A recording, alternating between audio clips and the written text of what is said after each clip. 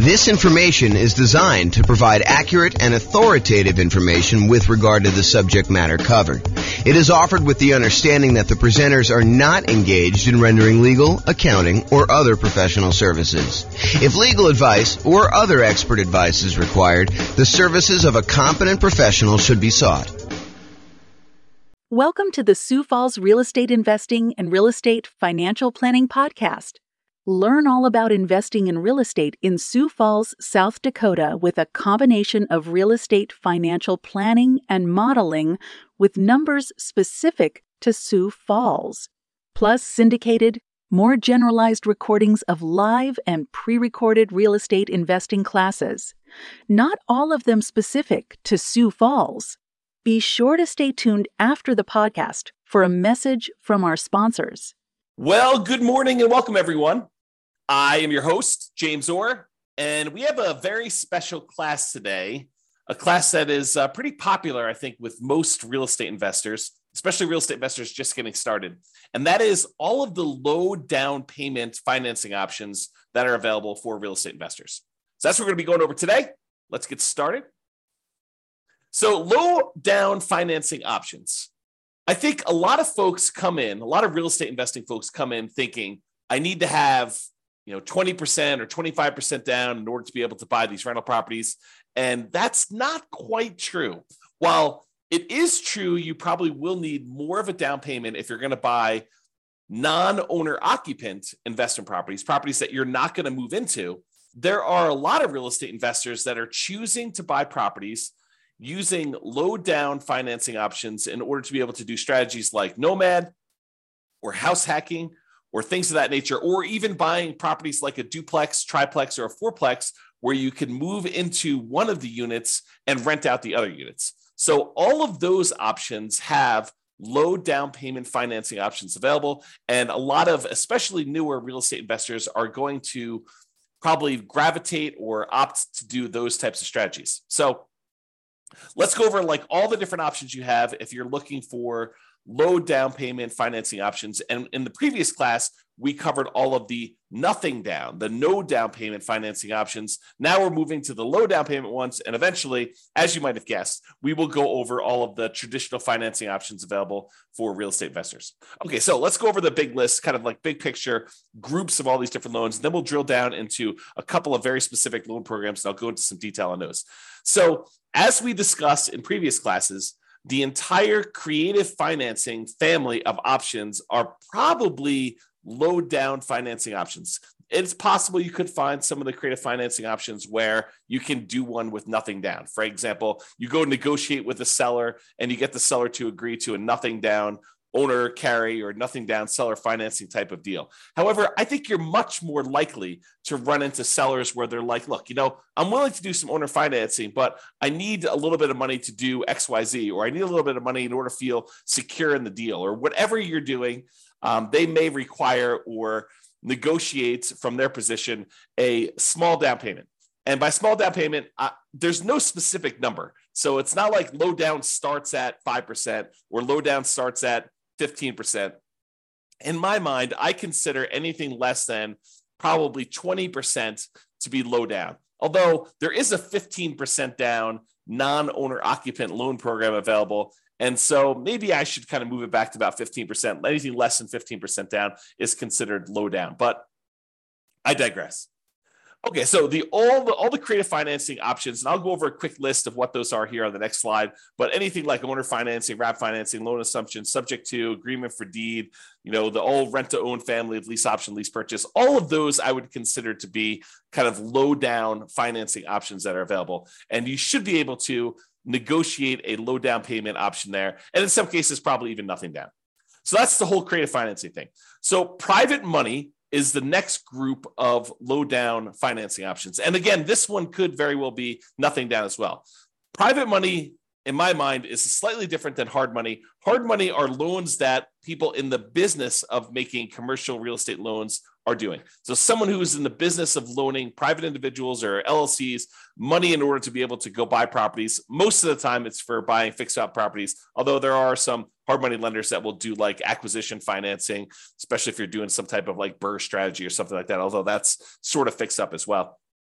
But the hard money guys are the guys in the business of doing loans like that. Private money are people that are not typically in the business of making real estate loans, but you happen to know somebody, you have a personal relationship with them, and you ask them to make a loan for you.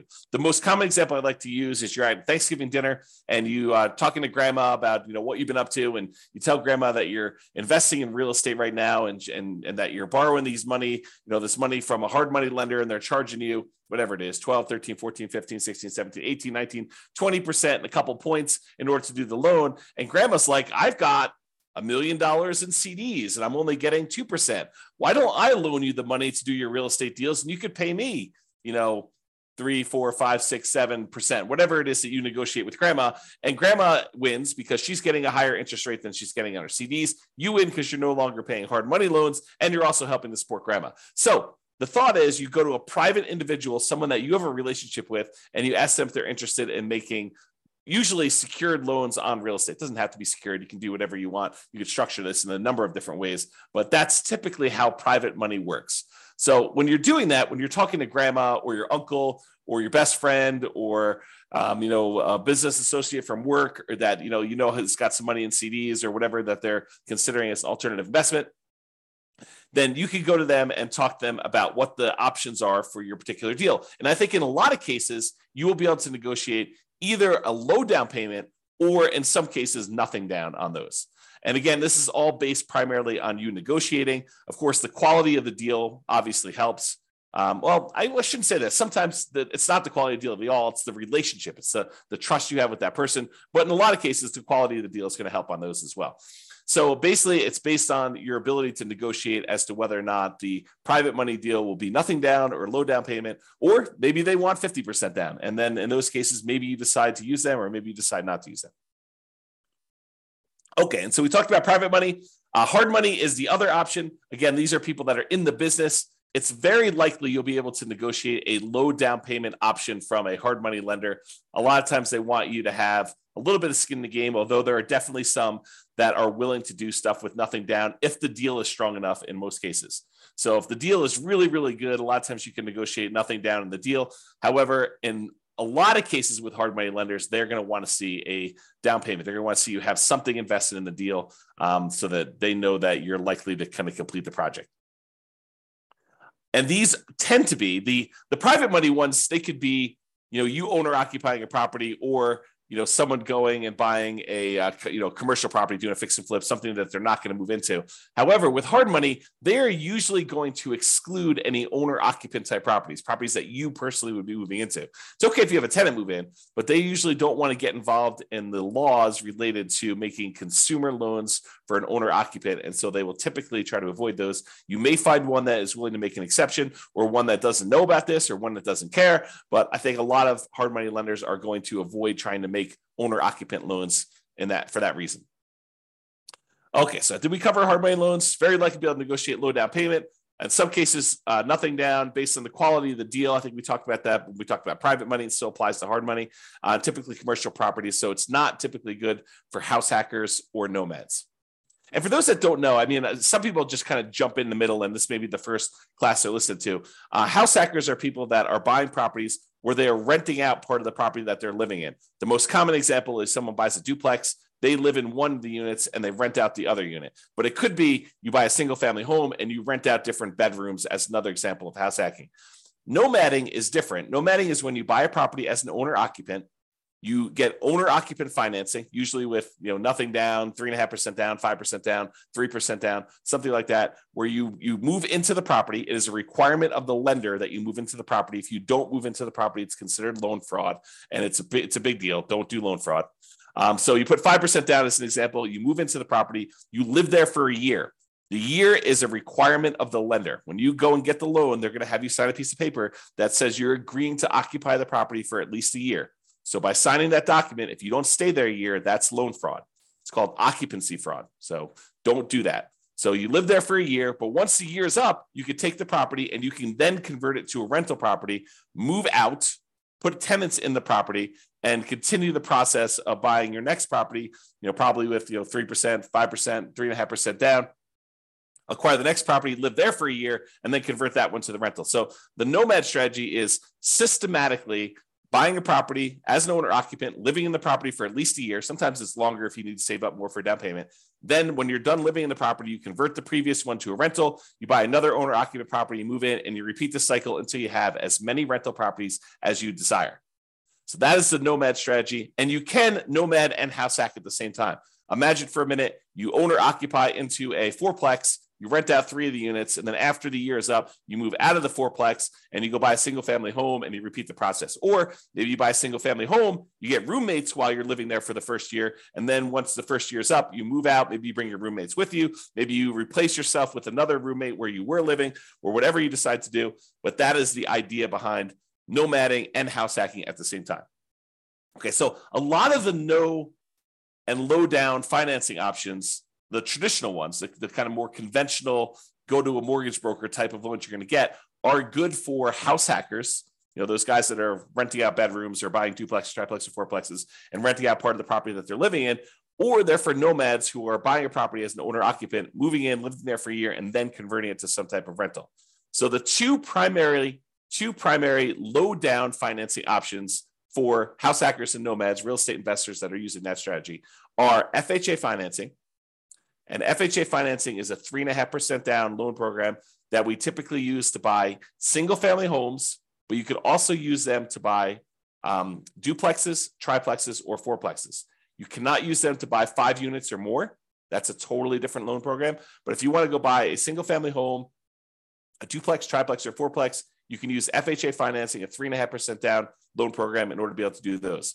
The other typical low down financing option for house hackers and nomads is the conventional loan, and that's a single family home only product for the low down payment options. You could do conventional loans for these higher with higher down payments for multifamilies, but typically if you're doing the low down option, it's going to be for single family home only.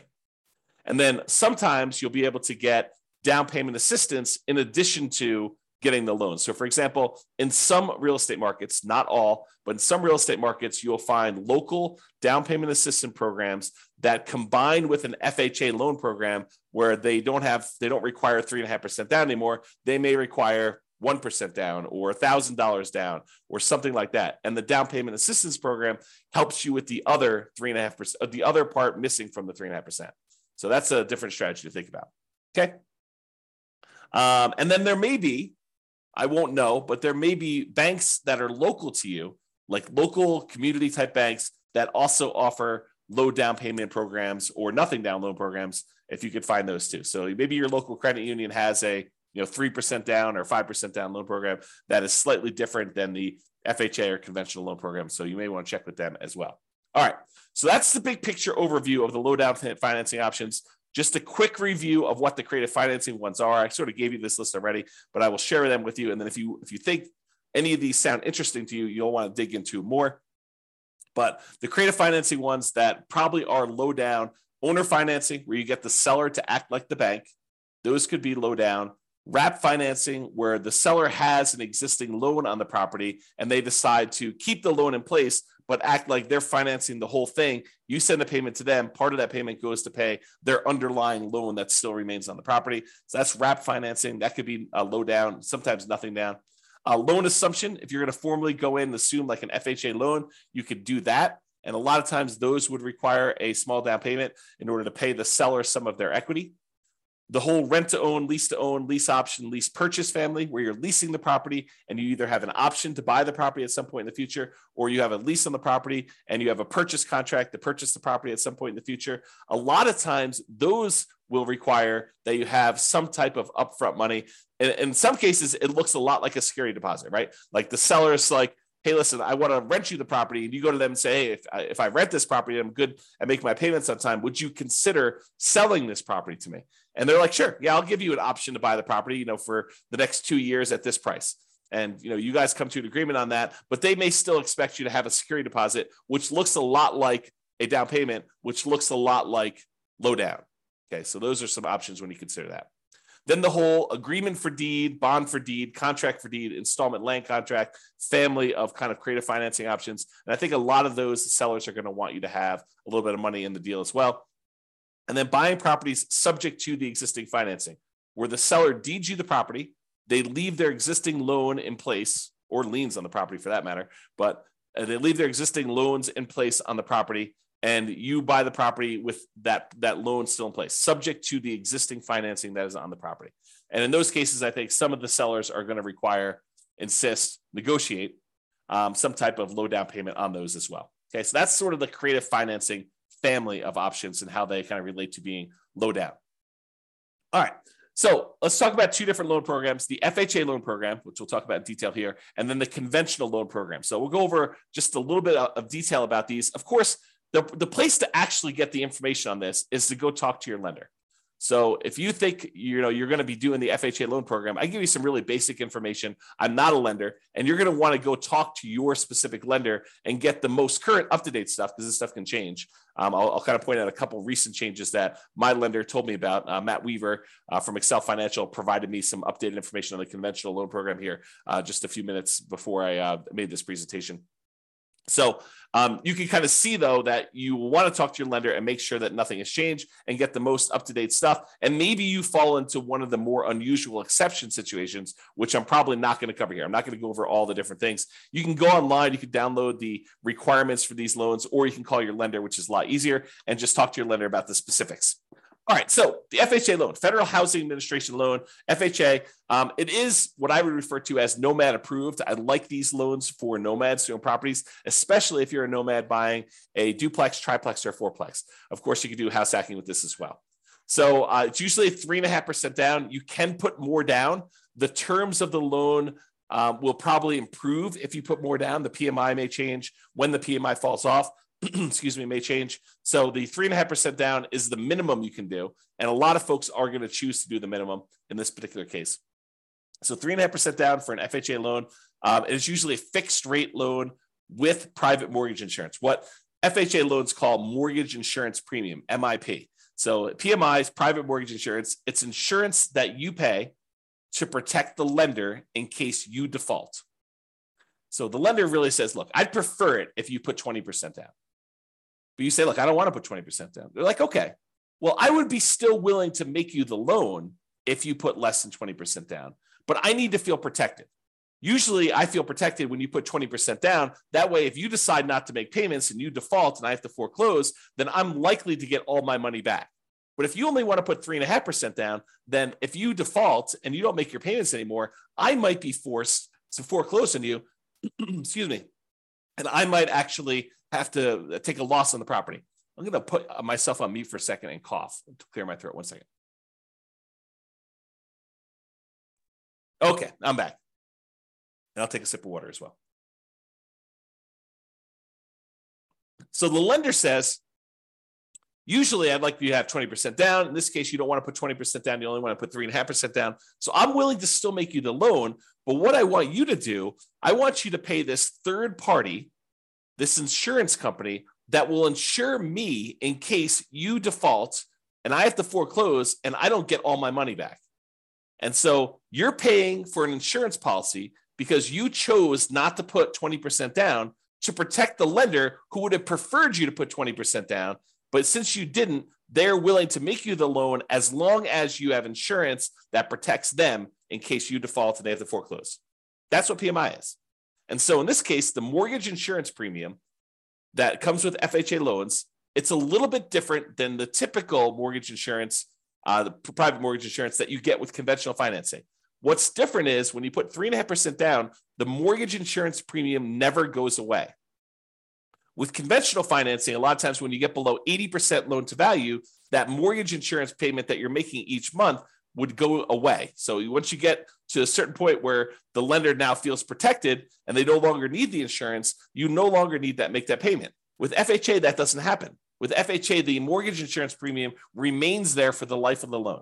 So in order to get rid of it, you'd either need to sell the property or change the financing you have on the property, either pay off the loan completely or refinance out into a different loan product completely. Okay. So usually with FHA, 3.5% down, they're going to require some type of PMI on the loan, and it can't be canceled. You must refi the loan to get rid of it or sell the property or pay it off in order to get rid of PMI.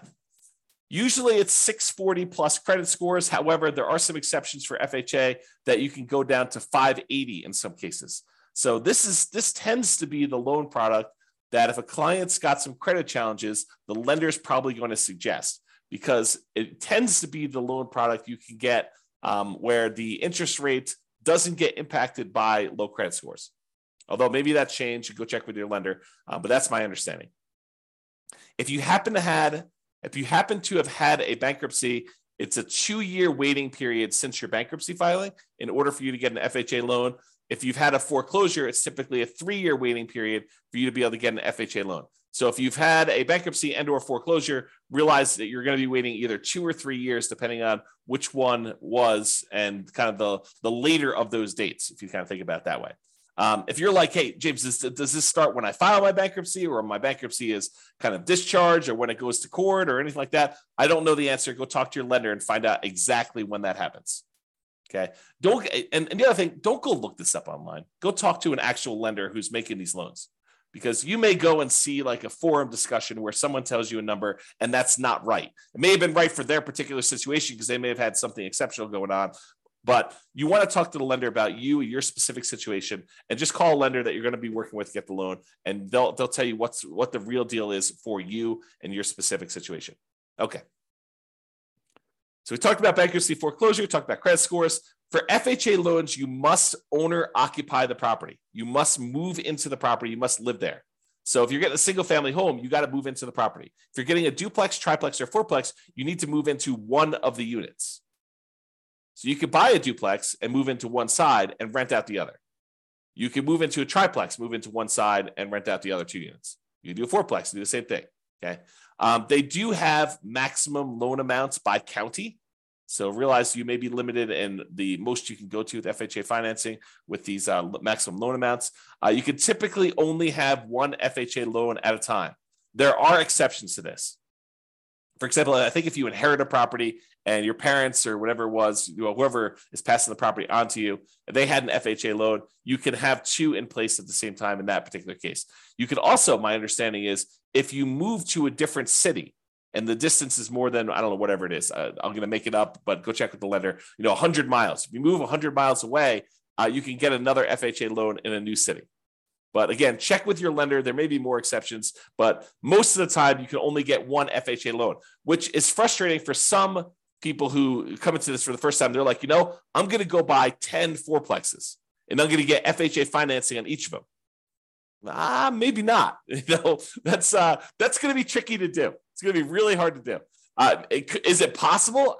Maybe. I mean, maybe if you hit all the exceptions and you move 100 miles away and you buy another fourplex, and you move 100 miles away again, buy another fourplex, and maybe you get married and your spouse has a couple and they did the same thing, or who knows, right? Like, could you get 10 fourplexes with FHA loans? Maybe, but I would not plan on it. Usually we plan on doing one because that's usually the limit. There is a version of the FHA loan that allows you to finance repair costs. So if you're buying a property, you're trying to do like a BRRRR strategy, although it's not exactly a BRRRR strategy because you're borrowing the money up front, but sometimes that strategy where you're going into a property that needs work and you are looking to borrow the money to do the repairs, like you found a property, but it's just really a wreck. And you still want to do 3.5% down. There is a FHA 203K program, which allows you to include repair costs in the FHA loan. Now, for those of you that are handy thinking, I'm just going to do this and I'll pocket the difference because I'll do all the work. Nope, they've already thought of that. So it does require that you have third-party contractors do the work. You're not allowed to do the work yourself. And the FHA escrows the money and they release it to the contractor as the work is done. So if you're going to do that 203K loan program, go talk to a lender, get all the details, and find out exactly how that all plays out. But realize it's going to be hard for you to do the work yourself. And again, I think I mentioned this on the other slide, but there is some down payment assistance often coupled with FHA. It may not be available in your local marketplace, but if your local marketplace has down payment assistance programs, you may be able to use this in conjunction with your FHA loan so that part of the 3.5% is covered by some type of down payment assistance program, whether that's a loan or a grant or something like that. You have to go find out what the details of your specific program are, but a lot of times they're combined with the FHA loan program. And if you're trying to get the seller to help cover some of your closing costs, the FHA loan, I believe, has up to a 6% of the purchase price as a possible seller concession. So if you're able to negotiate to get the seller to contribute some money to help cover your closing costs, which means you're buying the property at a discount, essentially, unless you're raising the price by that much. If you're getting the seller to agree to contribute some money towards your closing costs, you could do up to 6% of the purchase price in order to get that on an FHA loan. There's a limitation to max out at 6. Usually we're not anywhere near that, just so you know. All right, so that's the FHA loan. Now let's talk about conventional financing. This one is also Nomad approved. I really like this one for doing Nomads. In fact, this is probably the most common Nomad loan program. If you're going to be doing that strategy where you buy a property, move in, live there for a year, then you convert it to a rental, the conventional financing loan program, 5% down especially, is your most common version of that. So this is conventional loan, Fannie Mae, Freddie Mac, you may have heard it described as those. They're typically fixed interest rates, and they're typically 30-year amortization. So they are, and FHA is 30 years as well, but they tend to be fixed interest rate and 30-year amortizations. We tend not to do 15-year loans because the monthly payment goes up quite a bit for a 15-year loan. Although, if you're in a situation where 15-year makes sense, you're welcome to do that. And they do offer those, but realize most of the time we're doing 30-year loans on those. For conventional financing, typically it's 740 plus credit score for the best interest rates. You may be able to do some lower. There's probably some mitigating factors, and they may do hit on some other things based on that. But usually 740 credit scores get you the best interest rates. For owner occupants, which is what we're talking about doing here, it could be as low as 3% down, but most commonly we're doing 5% down. And in both those cases, there's going to be some type of private mortgage insurance because you're putting less than 20% down. Okay, that private mortgage insurance is typically whenever you put less than 20% down on a property. The 3% down one is called the Home Ready or Home Possible loan. Primarily, it's for first-time home buyers. So you can't use that repeatedly. That's my understanding, but go check with your lender, see if you can use it more than once. Most of the time, you're going to be doing the 5% down with these types of loans. And usually the 3% down is a little bit uglier interest rate. It may be worthwhile for you to save up extra in order to get that extra 2%. It may make it a much better loan, a little bit better cash flow for you. It might be worthwhile doing that. Typically, you can get 10 non-owner occupant conventional loans per Social Security number. However, when you're doing owner occupant loans, there is no limit. You have to qualify, but there's no numbered limit on that. So if you're going to try to go buy, 20% down investment properties, you will be cut off from getting conventional loans after 10. Now, in some cases, you can split the loans between you and your spouse. And this would probably require you to do separate tax returns and for you to not have both of you guys on each of the properties. But imagine for a minute you were really committed to doing 20 properties or 15 properties, something over 10. And you're like, okay, look, this is what we're going to do. We're going to start filing separate tax returns, even though we're married. And we're going to buy the properties. You're going to buy the first one in your name with a loan that is only in your name and your Social Security number. And then I'm going to buy the next one in my name with my Social Security number. And we're going to kind of alternate back and forth until we get to 20. By doing it that way, you could technically do 10 each non-owner occupant conventional loans by splitting between the spouses. And so you'll need to do some work, talk to a lender, do some loan planning with your lender to do this. Most of the time, people are not willing to go to that extreme. But there you go. There is no limit for the owner occupant ones. So if you have, 10 properties already and you're trying to do your next property as an owner occupant, you're not limited by that one. So you could do an 11th conventional loan as long as you're moving into the property to do that. So if you're trying to do the Nomad strategy, you can go beyond 10. But if you're trying to do, buying non-owner occupant properties, you're probably going to be cut off at the 10 number per Social Security number. Typically add 5% down payment for multifamily. I've got a little slide here coming up with the down payment amounts. 2 to 4 units is the multifamily one.